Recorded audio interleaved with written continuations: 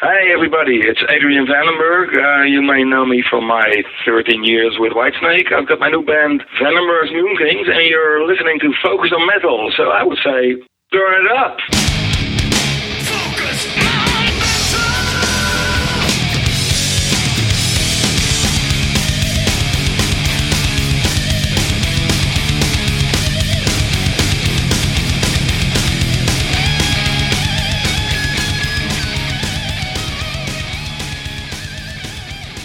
Hey Metalhead, Scott Thompson here, welcoming you to another bonus episode of Focus on Metal. Yep, that's right, it's been a few weeks since we put out a bonus episode on the weekends, but Richie always loves to give to the listeners, and he thought that before we go on our annual summer break, we'd get at least one more bonus episode in, and the opportunity arose this week when he had a chat with Adrian Vandenberg. So you may or may not have heard that Adrian put back together the Vandenberg band, although this time he's the only original member in the band, but he has teamed up with the killer vocalist Ronnie Romero and put out a brand new Vandenberg album, the first one since 1983's Heading for a Storm. And this one here he has entitled, I would say fittingly, but I don't know. I'm a little bit back and forth on this one, but he's entitled the new Vandenberg album 2020. And it's a good thing that it's a damn good album, because otherwise it would be compared to the shit show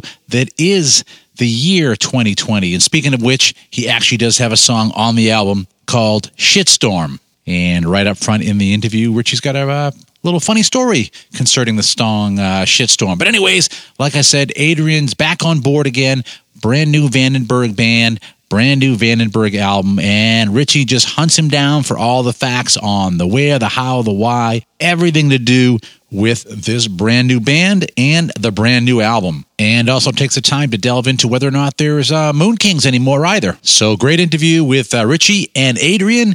And this one, the sound quality on Adrian's side, a little bit sketchy coming in from Holland. So you'll have to excuse that.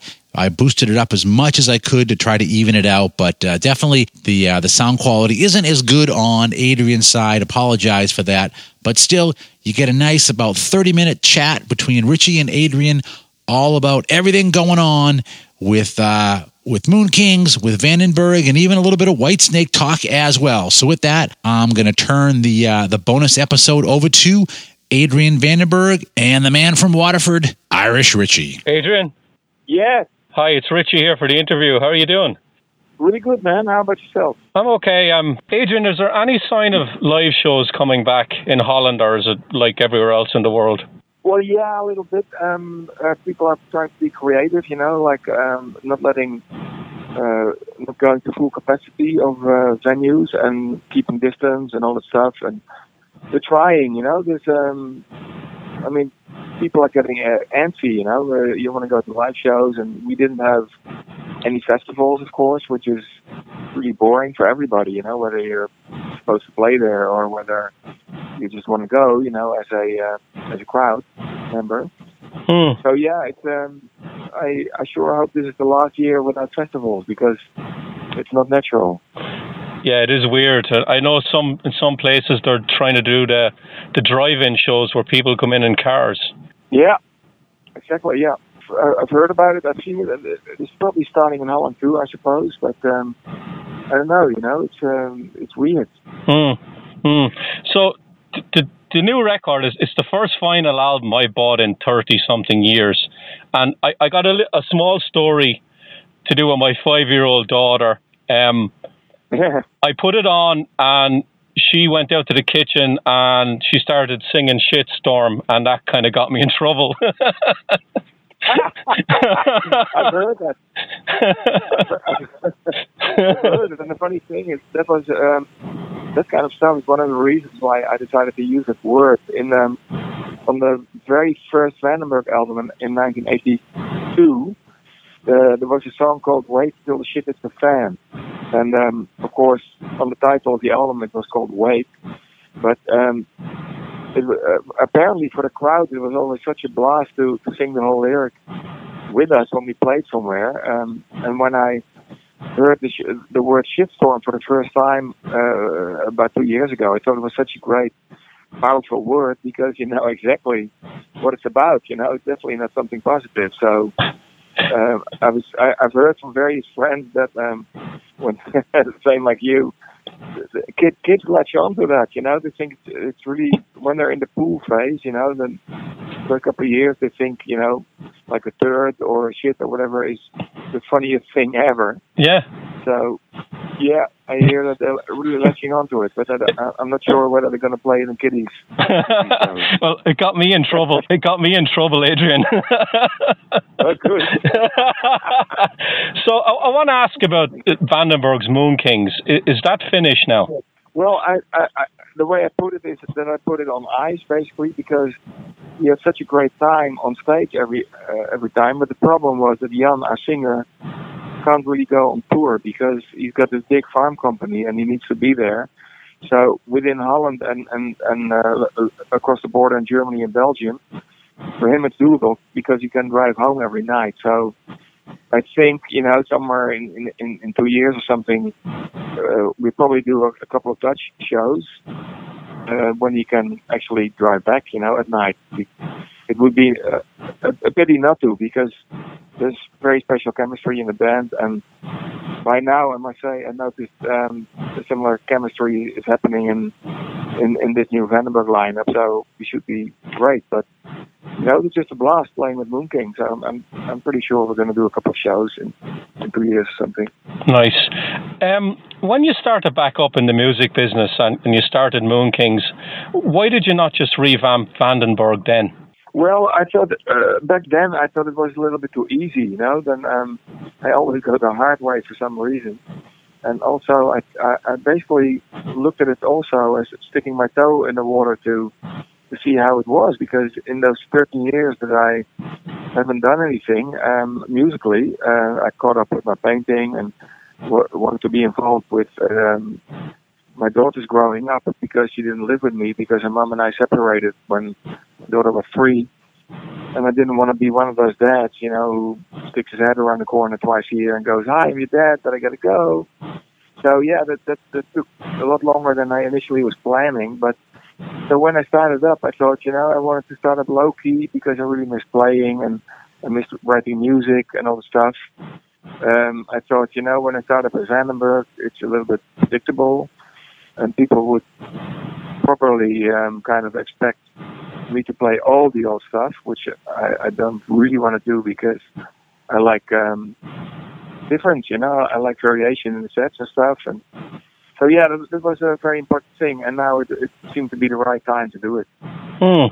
Do you have any contact at all with the old Vandenberg members? Well, not really, because what happened was about 6, 7 years ago, they filed a lawsuit against me, at least, the singer and the bass player did. They filed a lawsuit because they wanted to claim my name, and they wanted to prohibit me from using my family name. Also, as full name. So they wanted to stop me from using Adrian Vandenberg, which is the most ridiculous thing ever. So I thought it was a joke initially, but apparently it wasn't. And there were all string of court cases, about 6 of them or something. So that was so ridiculous. There were so many lies in the courtroom and stuff that I never really want to see those guys again, Now, something like that might sour a person to even go out as the old band name anyway. Whose idea was it to use the Vandenberg name? Did the label come to you? Were you comfortable revamping it again? This time, yeah. What happened was, it was a little bit of a funny story, or unusual story. I explained to my record company, my management, that I was working on a lot heavier stuff than what I've been doing with Moon Kings, and they said, "Oh, great!" And I explained to them that it needed to be a separate thing, apart from Moon Kings, because Moon Kings was going to go on ice. And they said, "Well, why don't you call it Vandenberg again instead of coming up with yet another name?" And I thought, yeah, I wasn't really looking forward to coming up with another name again, And they said, and I told them, well, I don't I don't want it to be like a nostalgic type of thing, you know. And I said, yeah, we understand, but think about it. So I did, and then I realized how cool it would be if I could find an incredible singer and put together a kick-ass lineup, and then you'll have a brand new, in-your-face, dynamic, fresh new band with a name that has a heritage, and that started to be really appealing for me in order to be able to pick up the red thread from the harder early Vandenberg songs like Waiting for the Night, This Is War, and Fighting Against the World, that kind of stuff. So that's the connection musically, and especially when I found Ronnie willing to join, that made a big difference for me, because I thought then it would be really cool to use that name, you know, because it's like connected to the early stuff. Adrian, what made you write in a heavier direction in the first place? Well, I noticed with the second Moon Kings studio album that I was already working in a heavier direction with songs like Tightrope and Reputation. The kind of stuff was already quite a little bit heavier than on the first Moon Kings album, and live we were getting heavier and heavier too. So I thought, you know, apparently it's like a natural direction that I'm instinctively following. So then I thought, you know what, I'm going to make the difference a little bit bigger than it was with the second Moon Kings album, and go full speed ahead and put this album together. Do you tend to write songs pretty quickly, or are you someone who has a hard time letting them go? That's an interesting question. I don't think I have a hard time letting them go. You know, sometimes the writing process is very different too. Some songs go in a very natural, intuitive flow, and other songs I really have to keep fine-tuning it, because there's something that doesn't really appeal to me, and it sometimes can take a little longer for me to find out what exactly it is that doesn't appeal to me, you know. So yeah, it's very different from time to time, and that's probably what keeps it interesting for me to do, because it's always an adventure. Basically, for me, it's a similar kind of adventure as when I'm making a painting. I've got this this white canvas in front of me, and I go, what am I going to do, you know? And lately, the last couple of years, I just start throwing paint against the canvas and until some shapes kind of appear, and then I start making associations to the shape that they remind me of, you know, as if you're when you're a kid, you know, you're laying on your back in the meadow and you're looking at the sky, and you play the game. What cloud looks like a rabbit or like a dog or whatever. That's how I've been painting the last years, and with songs, it's not that different. I start with a riff very often, or like a chorus, or just a musical line that pops into my mind, and then I start making associations with it, trying stuff out, and see if it falls together in a natural way. If it doesn't fall together in a natural way, then it usually won't work in the end. That's my experience from the last 40 years, basically. Adrian, do you write fresh for each project you do, or did you have a bank of songs and ideas that you wrote when you were away from the music business? Well, when I was away from the music business, the only thing I did with my guitar was acoustic,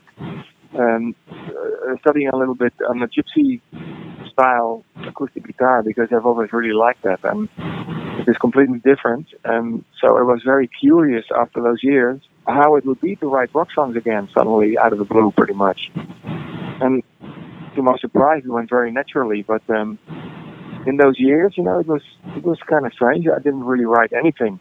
Okay. So what was the first song you wrote for this Vandenberg album? Because normally the first song can set the direction for the rest of them. Well, you're right. The first song was Ride Like the Wind. Oh, great. Nice up-tempo, heavy track. Yeah.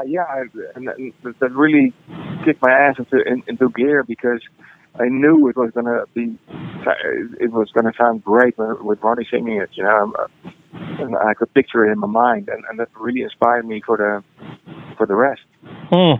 Now let's talk a little bit about Ronnie.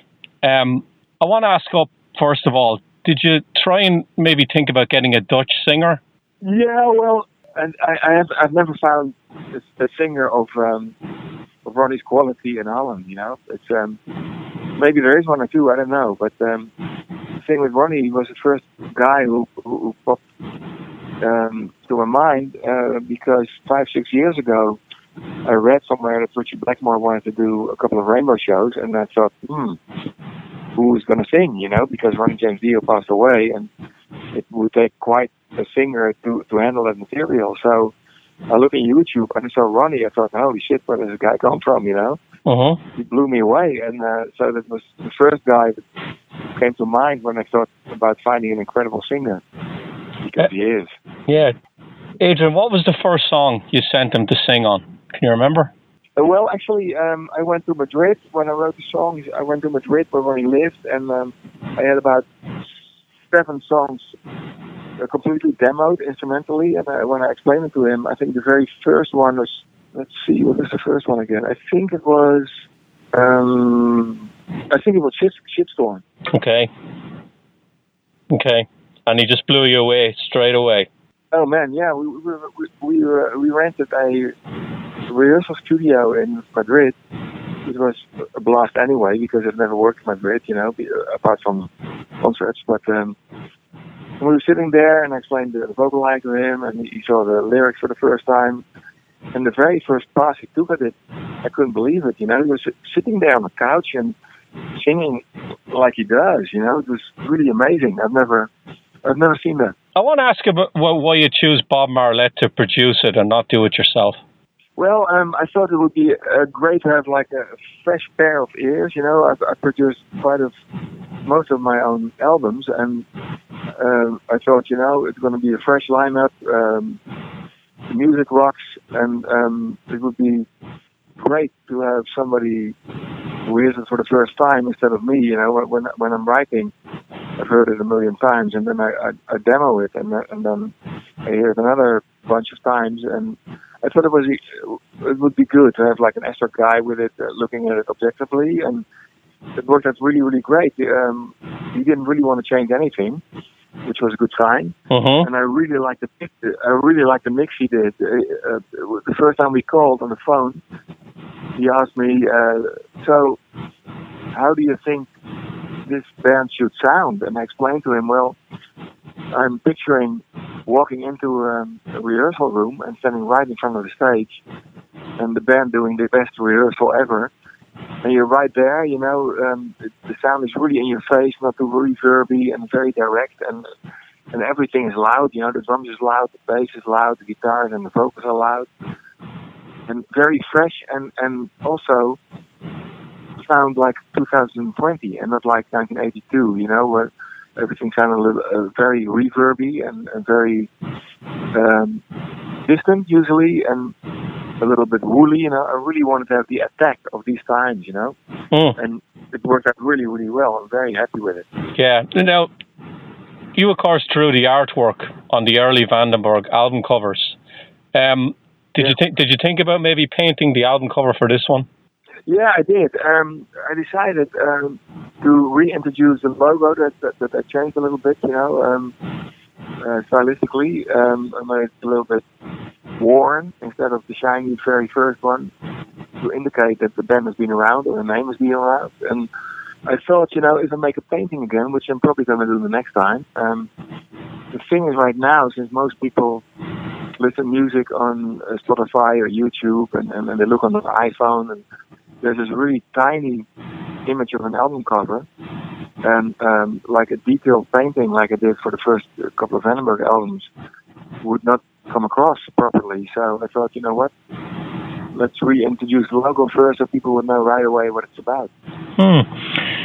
Now, you've been painting most of your life, and I'm sure when you were in Whitesnake and Vandenberg, you're obviously painting back then. And now you see a lot of musicians now that have been painting and they have exhibitions and stuff. But when you were doing it in the 80s, Were you aware of a lot of other musicians that were painting, and did you talk to a lot of them about it? Not really, no, because I saw it as a big difference. A lot of guys were kind of doing it to probably take advantage of their name, or their the fact that they were well known and stuff. But for me, it was my job. I went to art university, and after that, I lived from selling my paintings, and I actually taught art at a high school for a while too. So for me, I felt it was a different thing than for people who used to do it for a hobby, and then because they're kind of well known, they start doing exhibitions. So I was actually a little hesitant to put it out there, because I thought, oh man, people are going to think, oh, there's another guy, painting and stuff. But I know there's a few. I ran into a Miles Davis exhibition a long time ago, and that was really surprising to me, because he painted like he played, Other than that, I haven't really seen work from a well-known musician that is above like hobby level. Do you still have the paintings from the first couple of Vandenberg album covers? Yes, I do. And actually, right now I'm looking at the painting for the Manic Eden album that we recorded. The release out Tommy Aldrich and Ron Young in 1994. It's hanging in my living room, and the other ones are hanging in my home studio. I love that Manic Eden record, Adrian. It's brilliant. Yeah, me too. It's going to be re-released. Mascot is going to re-release it, so that's great news. Are they going to remix it, or are you just going to re-release it as it was recorded? Well, I'm afraid we're going to have to re-release it as it was, because we can't find the 24 tracks anymore. We recorded it on tape at the time. It would be great to remix it, of course, but doesn't look like we're going to be able to find the tapes. Have you heard the remixes of the Restless Heart songs? Yeah, it sounds good to me. It felt a little strange because apparently Joel Hoekstra doubled my rhythm guitars on that one, and obviously he plays a little different than I do. So initially it was a little bit weird, but fortunately they kept my solos on it and stuff. But yeah, I was kind of surprised. I like the drum sound also, and I just like it that they re-released it, because as you know, it hadn't been released in the States and Canada at the time. So I'm happy it's out there. I have one question for you before I leave you go about Slip of the Tongue. And I've asked you a couple of questions on it before, and of course you never played on it, but when you went out to play that live, was it difficult to find where you'd fit in your guitar parts with Steve's? Because you would have written it with your guitar sound in mind, and then he recorded it with his guitar sound, and you have to come back in now. Did you have to change your sound to accommodate his? And not really, because Steve and I really enjoyed playing together, because we felt that our styles are so different, so they complemented each other. We're still good friends up to this day, we stay in touch and stuff. And now the rhythm guitars are very close to how I play them. Okay. Apart from a song called Kitten's Got Claws, it had a lot of Steve Vai tricks in it. And it was a lot of fun when we decided it would be great to double all that stuff. So obviously that wasn't my style, so it was a very interesting learning experience to double Steve's parts. It was a lot of fun. Yeah.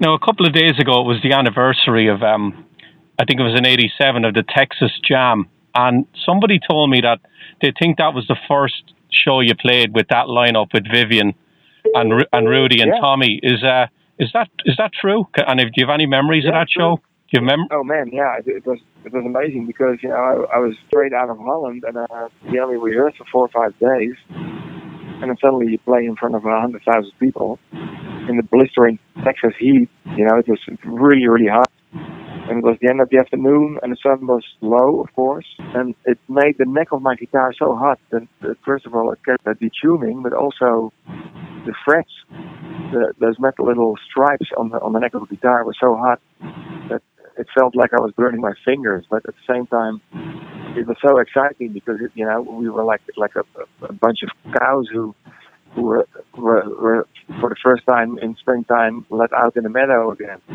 So we were really firing on all six, and the place was. Adrian? Did you get a chance to see Aerosmith or Boston or Poison? I wasn't too impressed with Poison, because I always liked bands with really good musicians, and I saw some of Aerosmith and Boston, of course, and I've always really liked those bands. It's so interesting, for Dutch guys to suddenly see bands live that you've admired for a long time, especially Boston. There was, of course, nothing going on stage. It was quite static, but at the same time they were playing it, and it sounded just like the record. So it's pretty impressive. I think you and Vivian have very similar styles as well as guitar players. Like Steve Vai is completely different to what Vivian does. Yeah, true.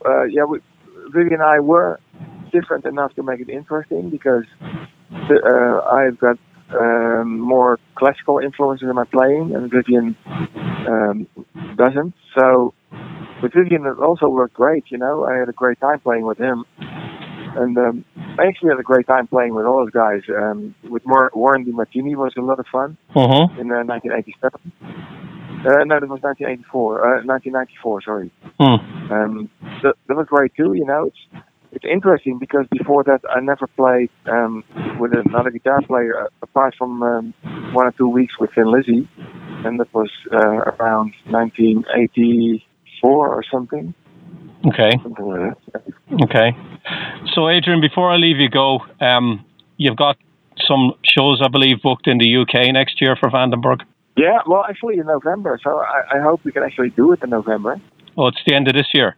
Yeah. Okay. Yeah. And then if it's still not possible to do shows with the Corona thing, then we move it up to February, March or something.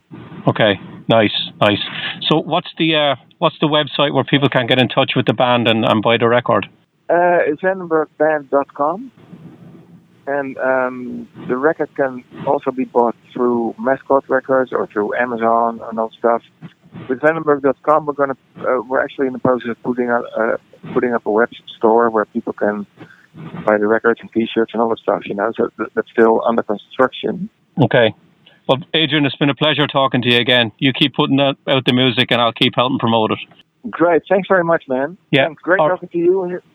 Fortunately, you had a whole bunch of very different questions than a lot of other people did. So. Oh, well, I always like to hear that. Man. Doesn't make it boring for you. No, the thing is, I love talking about music because it's my life, and everybody that I talk to, journalists or whatever, DJs, for them it's their life too. So it's just great, and in my case, I feel so privileged that one of my biggest passions became my work. So, even if I lose my voice after almost 100 interviews now, next week I'm reaching the 100th interview from the past 2 months. Wow. So all right, Adrian. I'm still enjoying it. So Good. Thanks, I'm going to leave you go. Have a good rest of the day. Take care of yourself.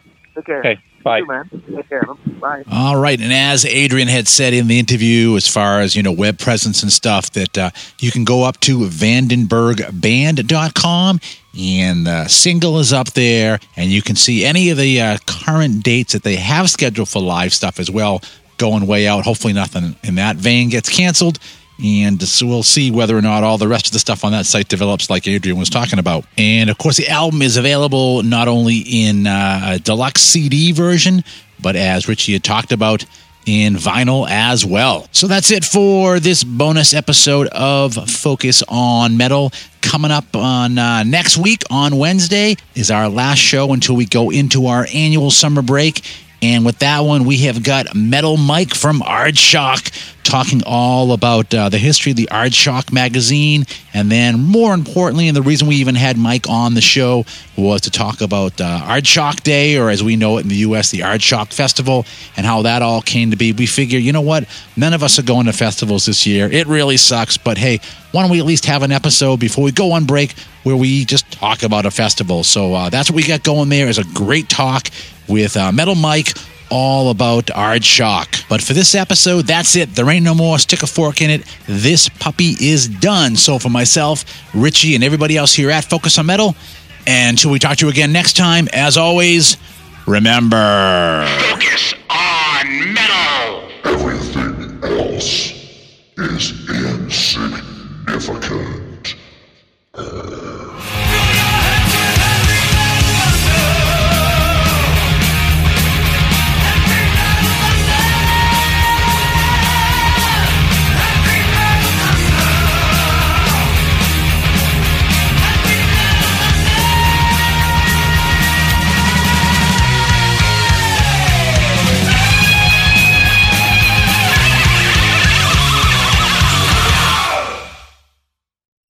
You're still here? It's over. Go home.